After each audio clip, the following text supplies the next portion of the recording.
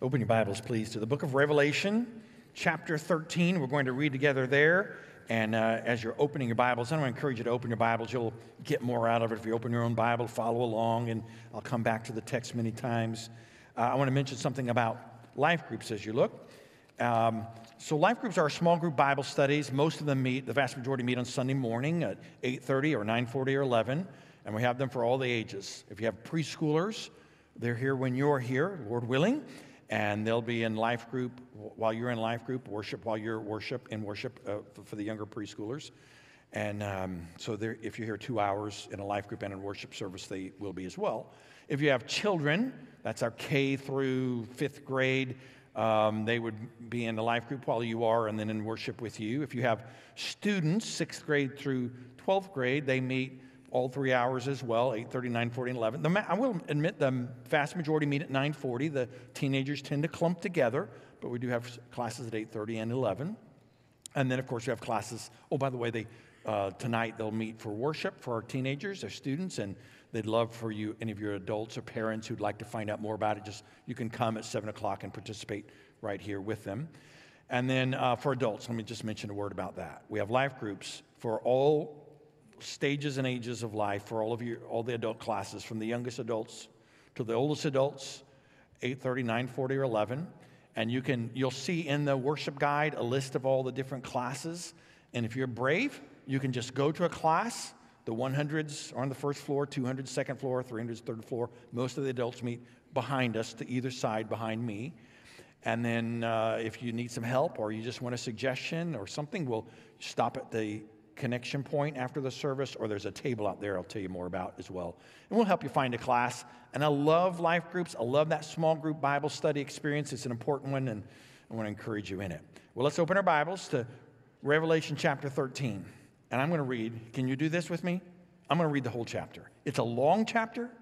You can just stay with me. If you have your Bibles, you can follow along. It'll be a little helpful, but we'll put it on the screen as well. And let me mention a couple of the characters we see and who I believe those to be.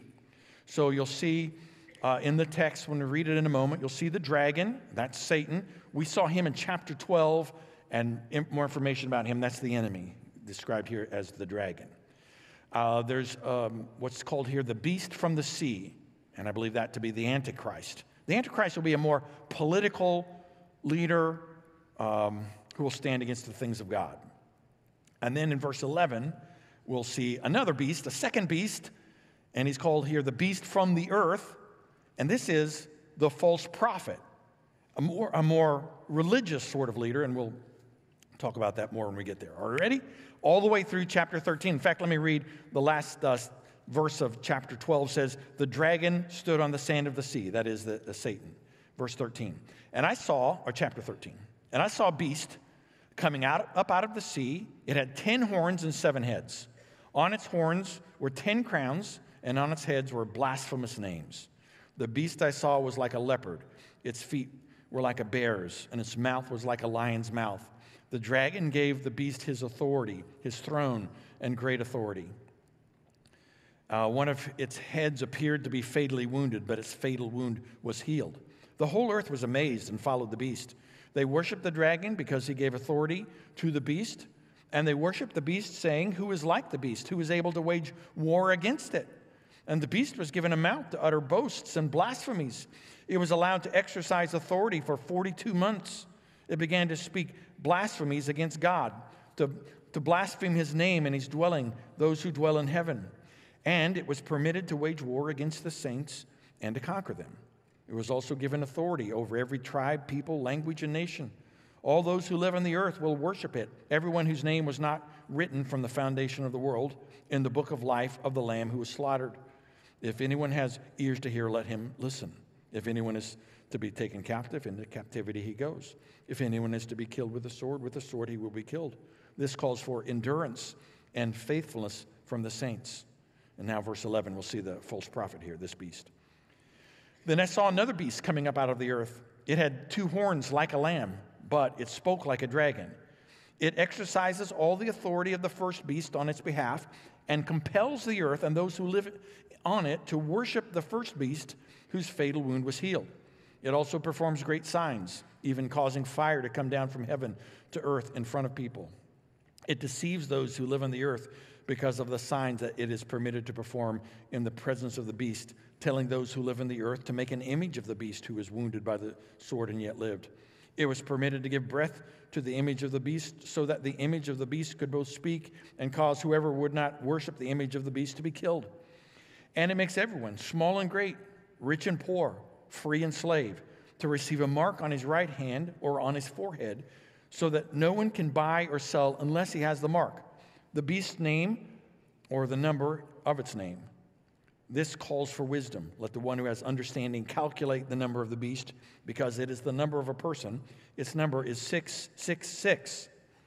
So you see a little of the story there. There's a Satan, who the dragon of old, who wants to lead astray all who will be led astray. There's the Antichrist, this described here as a beast, who's going to be more of a political leader who will lead the world astray. And then there's the false prophet, the beast from the sea, or beast from the earth rather, who will be a more religious leader and lead people away from the things of God. So I want us to learn some principles from this passage. And if you're a note taker, I want to encourage you to write these 3 things down. You'll probably follow along better if you'll just write these down as we go. 3 things I want you to note that God is teaching us from this passage. Number 1, the enemy imitates the truth in order to deceive. So one thing we've really learned as we've gone through the book of Revelation, and we see here, is that the enemy is always trying to deceive. He imitates the truth in order to deceive. Satan loves to lie. He's called the father of lies. He loves to deceive. He often disguises himself as a means of deception. In 2 Corinthians 11, the Bible says, Satan disguises himself as an angel of light. And so he wants you to see a little of the truth, or to twist the truth, or have enough of the truth in order to deceive you and mislead you. And he's doing that now, and certainly at the end of time, he's going to do that more. So we'll see that in this text. 2 things I want you to note. First, a false appearance. He'll deceive by false appearance. Verse 11, if you have your Bible open, let's look at verse 11. The Bible says, I saw another beast coming up out of the earth. This is the false prophet.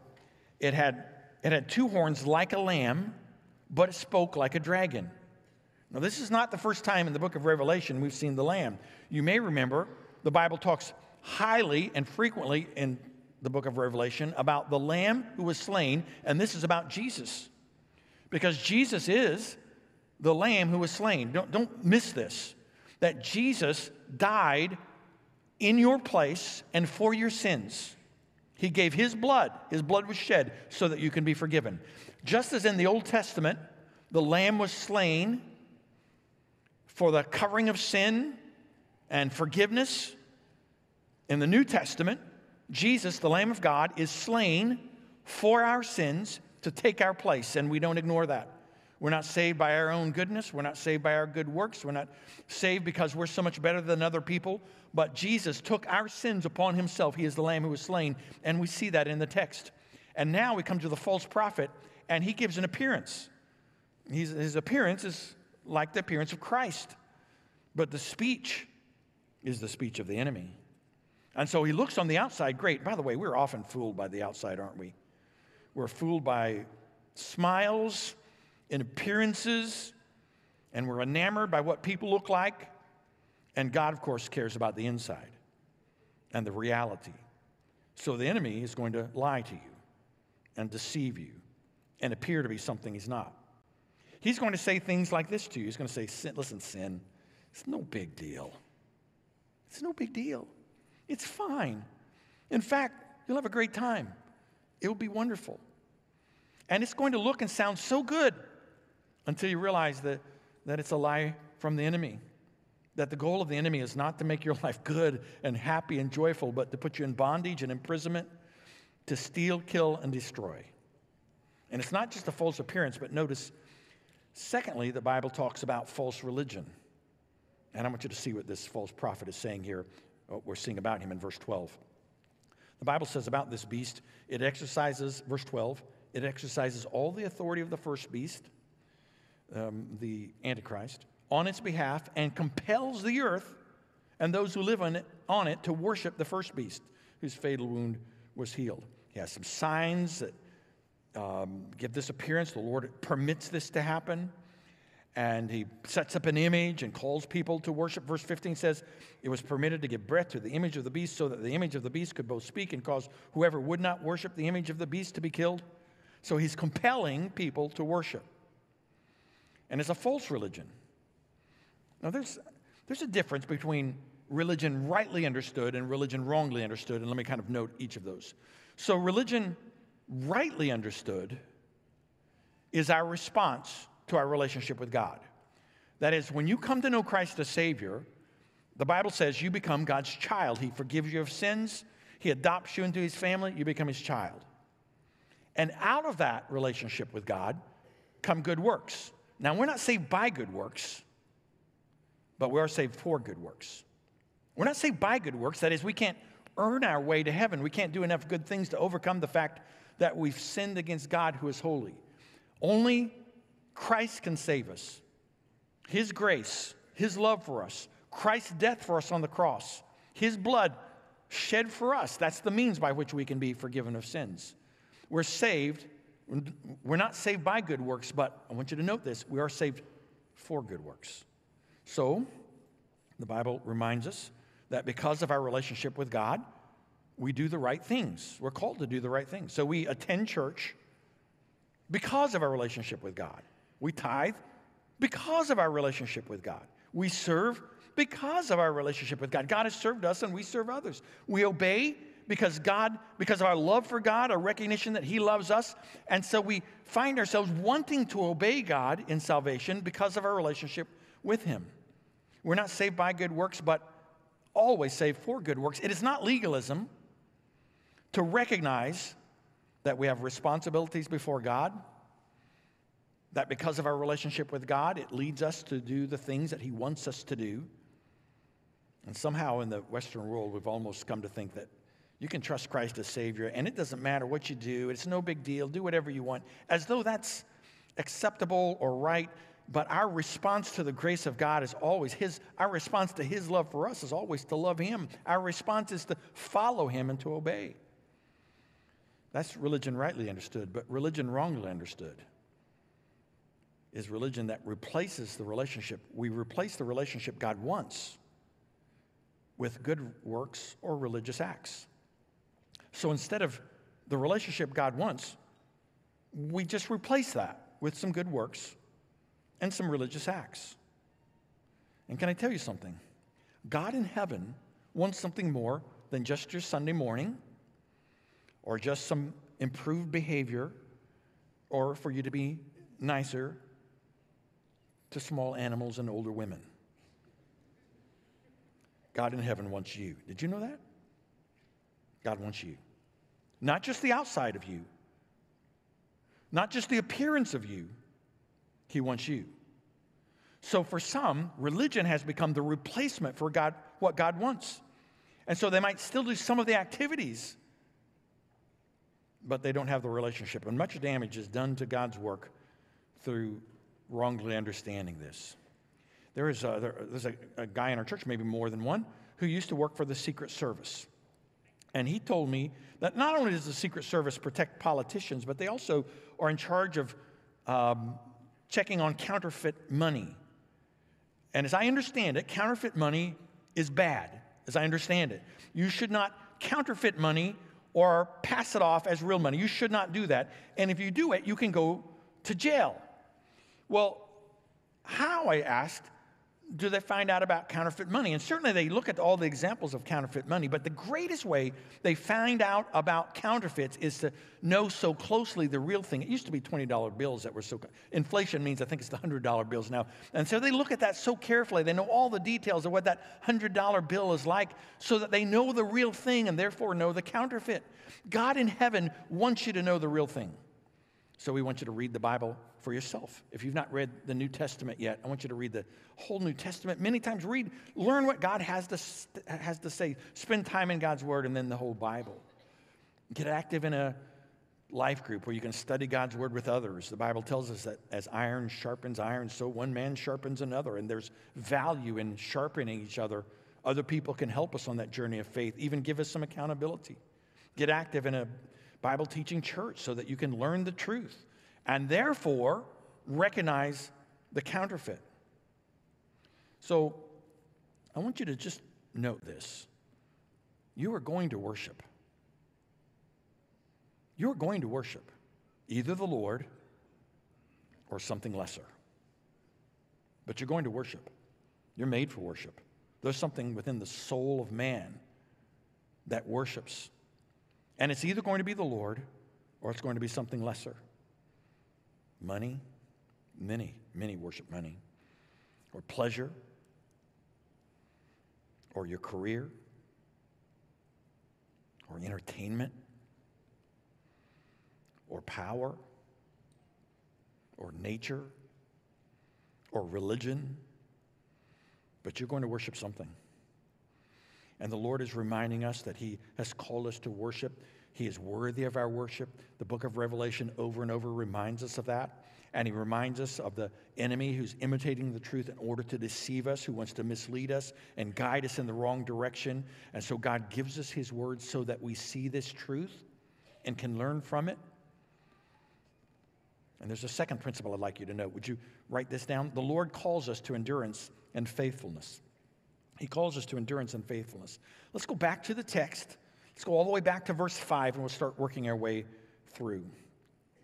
In verse 5, the Bible says the beast, this is the Antichrist, the beast was given a mouth to utter boasts and blasphemies. It's filled with pride, blasphemes the name of the Lord. Verse 5 says he was allowed to exercise authority for 42 months.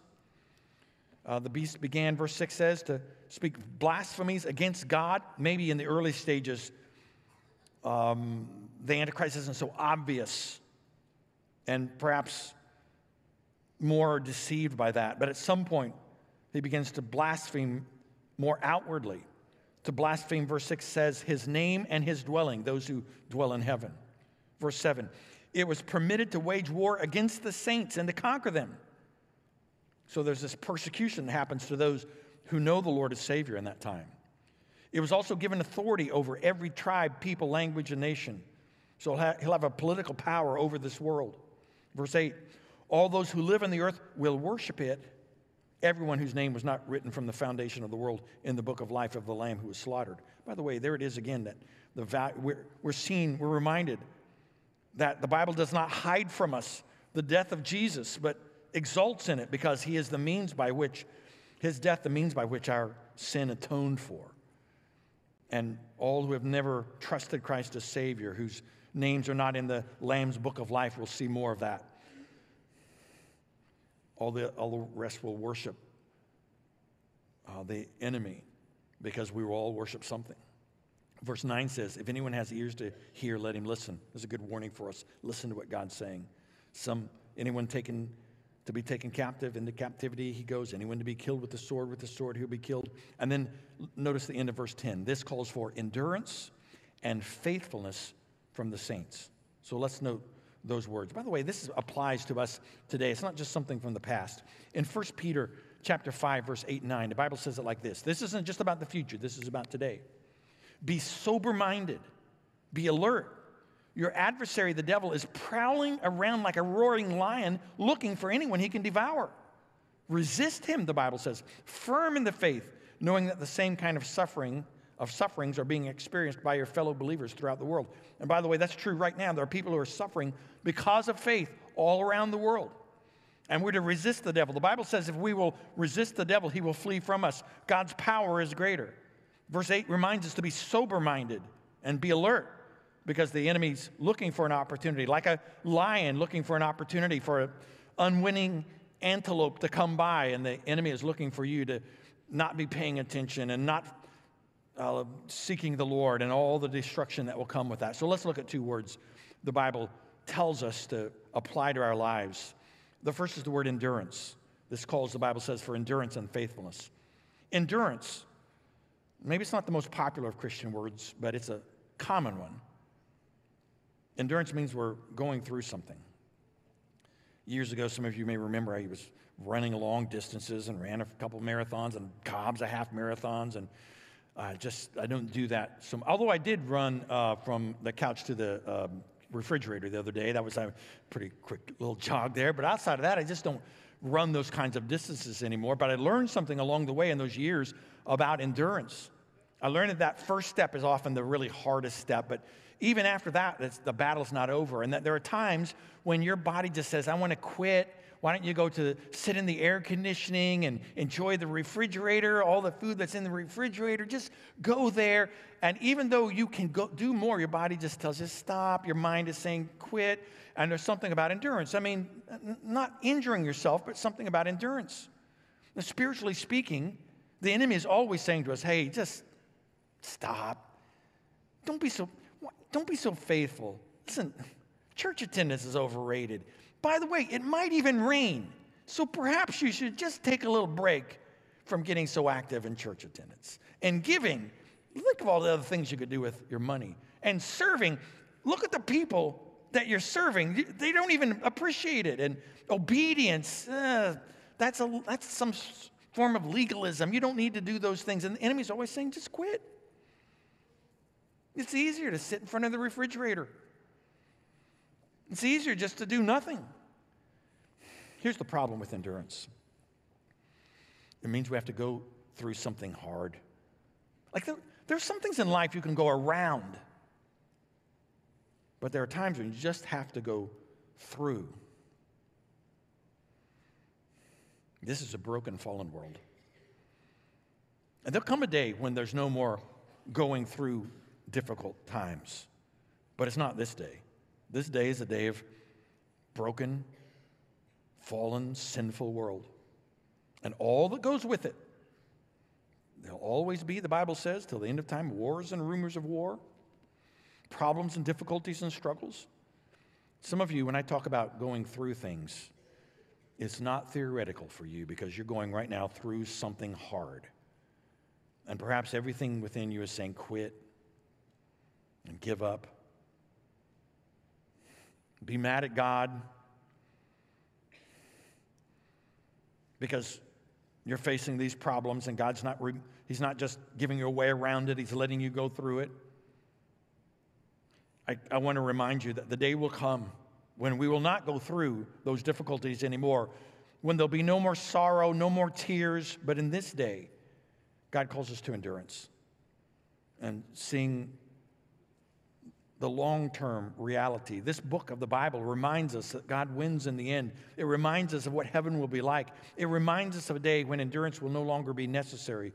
But in this day, God calls us to endurance. And the second word I want you to write down is the word faithfulness. The Bible says this calls for endurance and faithfulness. The word faithfulness is about being faithful. It's about not compromising. I don't know how many of you will remember this. In my day, as older people say, in my day, we had albums. Do some of you remember albums? Yeah, some of you don't remember albums. Albums were the round things that would play on a record player, and it was a really neat way to listen to music, except when they got scratched or when someone was jumping up and down in the room. Those things caused problems. But I had long ago, when I was very young, there was a Christian singer, a guy who was a secular singer who got saved and his life was radically changed and he got right with God and began to sing. His name was a guy named Keith Green. Any of you remember Keith Green? You have to be sort of older now. He died all the way back in 1982, long years ago. Well, Keith Green had an album, and if I am right about my memory, the album was called No Compromise. One of the songs was No Compromise. The album was called No Compromise. And the cover of the album, so that it was an album when it was in something, and the cover had a picture on it. And there's a picture of Shadrach, Meshach, and Abednego. I'm sure it comes from that story. It's a picture of everyone bowing before an image. Everyone is bowing before an image, except for like one guy or a few guys. And I'm sure it's inspired by the story of Shadrach, Meshach, and Abednego. Do you remember that story? In the days of Babylon, King Nebuchadnezzar said, I'm going to make this image. When the music plays, I want everybody to bow down and worship this image. And so, play the music, everybody would bow down because Nebuchadnezzar meant business. And so they would all bow down before it and worship the image, except these Israelites, like Shadrach, Meshach, and Abednego, who knew the Lord said, you're not to have any other idols, no other gods before me. And so they did not bow. And the picture on the album cover was of these guys standing when everyone else was bowing. And it's a picture of not compromising. It's a picture of faithfulness. And listen, there are many things in our world that you can do just like anyone else in the world. But there are times when God just reminds you, I want you to be faithful. I want you to be faithful. In a world that's broken and fallen and in many ways going the wrong direction, I want you to be faithful. And the Lord's calling us to endurance and faithfulness, certainly in the end of time, but God's calling us to that today. There's a third principle I want you to note. The Lord calls us to wisdom and understanding, to wisdom and understanding. In verse 16, this may be the most famous part of this passage, verse 16, 17, and 18. The Bible says, and the beast, the Antichrist, makes everyone, small and great, rich and poor, free and slave, to receive a mark on his right hand or on his forehead, so that no one can buy or sell unless he has the mark, the beast's name, or the number of its name. Verse 18, this calls for wisdom. Let the one who is understanding calculate the number of the beast, because it is the number of a person. Its number is 666. So there's going to come a day when you won't be able to buy anything without this mark. By the way, we see how easily that's done technologically speaking today, how that could, of course, be so possible for this generation. And people can't buy, another way of persecuting those who are believers that are left. And then we see the mark of the beast, the number of the beast, which is 666. So I've heard speculation on this, of course, all of my Christian life, as you can imagine. And perhaps you have an idea about who the Antichrist is. And if you do, perhaps you will join the long, long history of people who have been wrong about who that person is. Maybe that will be you. And I think asking who that is, by the way, I don't know who it is. If you thought I had some special, I don't know. In fact, I don't even think the question who is the right question. I don't think the point of this is that we're supposed to know who so much as the question what. What does God want me to see in this, to know from this? And the lesson he wants me to understand is the danger of elevating man over God. It's the number of a person. The number 6 that represents people, humanity. 6, and then another 6, and another 6. I mean, this is the humanistic view of the world. The Antichrist will certainly have that. Maybe he'll be, I don't know. I mean, maybe this is imagery in many ways, and he'll be thought of as handsome. Maybe he'll be super well-spoken. Maybe he'll be able to sort of suggest things to people that they tend to follow. Maybe he'll be like the beer commercial they used to have about the world's most interesting man in the world. Maybe he'd be like that, and people just say, oh my goodness, this guy's so insightful and so clever, but man-centered. We say as a church, one of our 5 kind of who we are statements is we say we're God-centered. We want to know God's will for our life and for our church. We want to find and follow God's will. We believe we ought to be centered on God. God, what do you want? But the danger is if we're not, the alternative is we tend to be man-centered, or even more specifically, me-centered. Not what does God want with my life? What do I want with my life? Not what does God want me to do, but what do I want to do? How do I want to live? What do I think? What do I like? What do I get? And there are plenty who are man-centered. And the Antichrist, the ultimate of that. In Revelation chapter 1, verses 1 and 3, the Bible talks to us about, you may remember long ago when we started this, the Bible tells us the value of this book. Verse 1 of Revelation 1 says, the revelation of Jesus Christ that God gave him to show his servants what must soon take place. God's going to reveal something from Christ for us. He made it known by sending his angel to his servant John, who testified to the word of God and to the testimony of Jesus Christ, whatever he saw.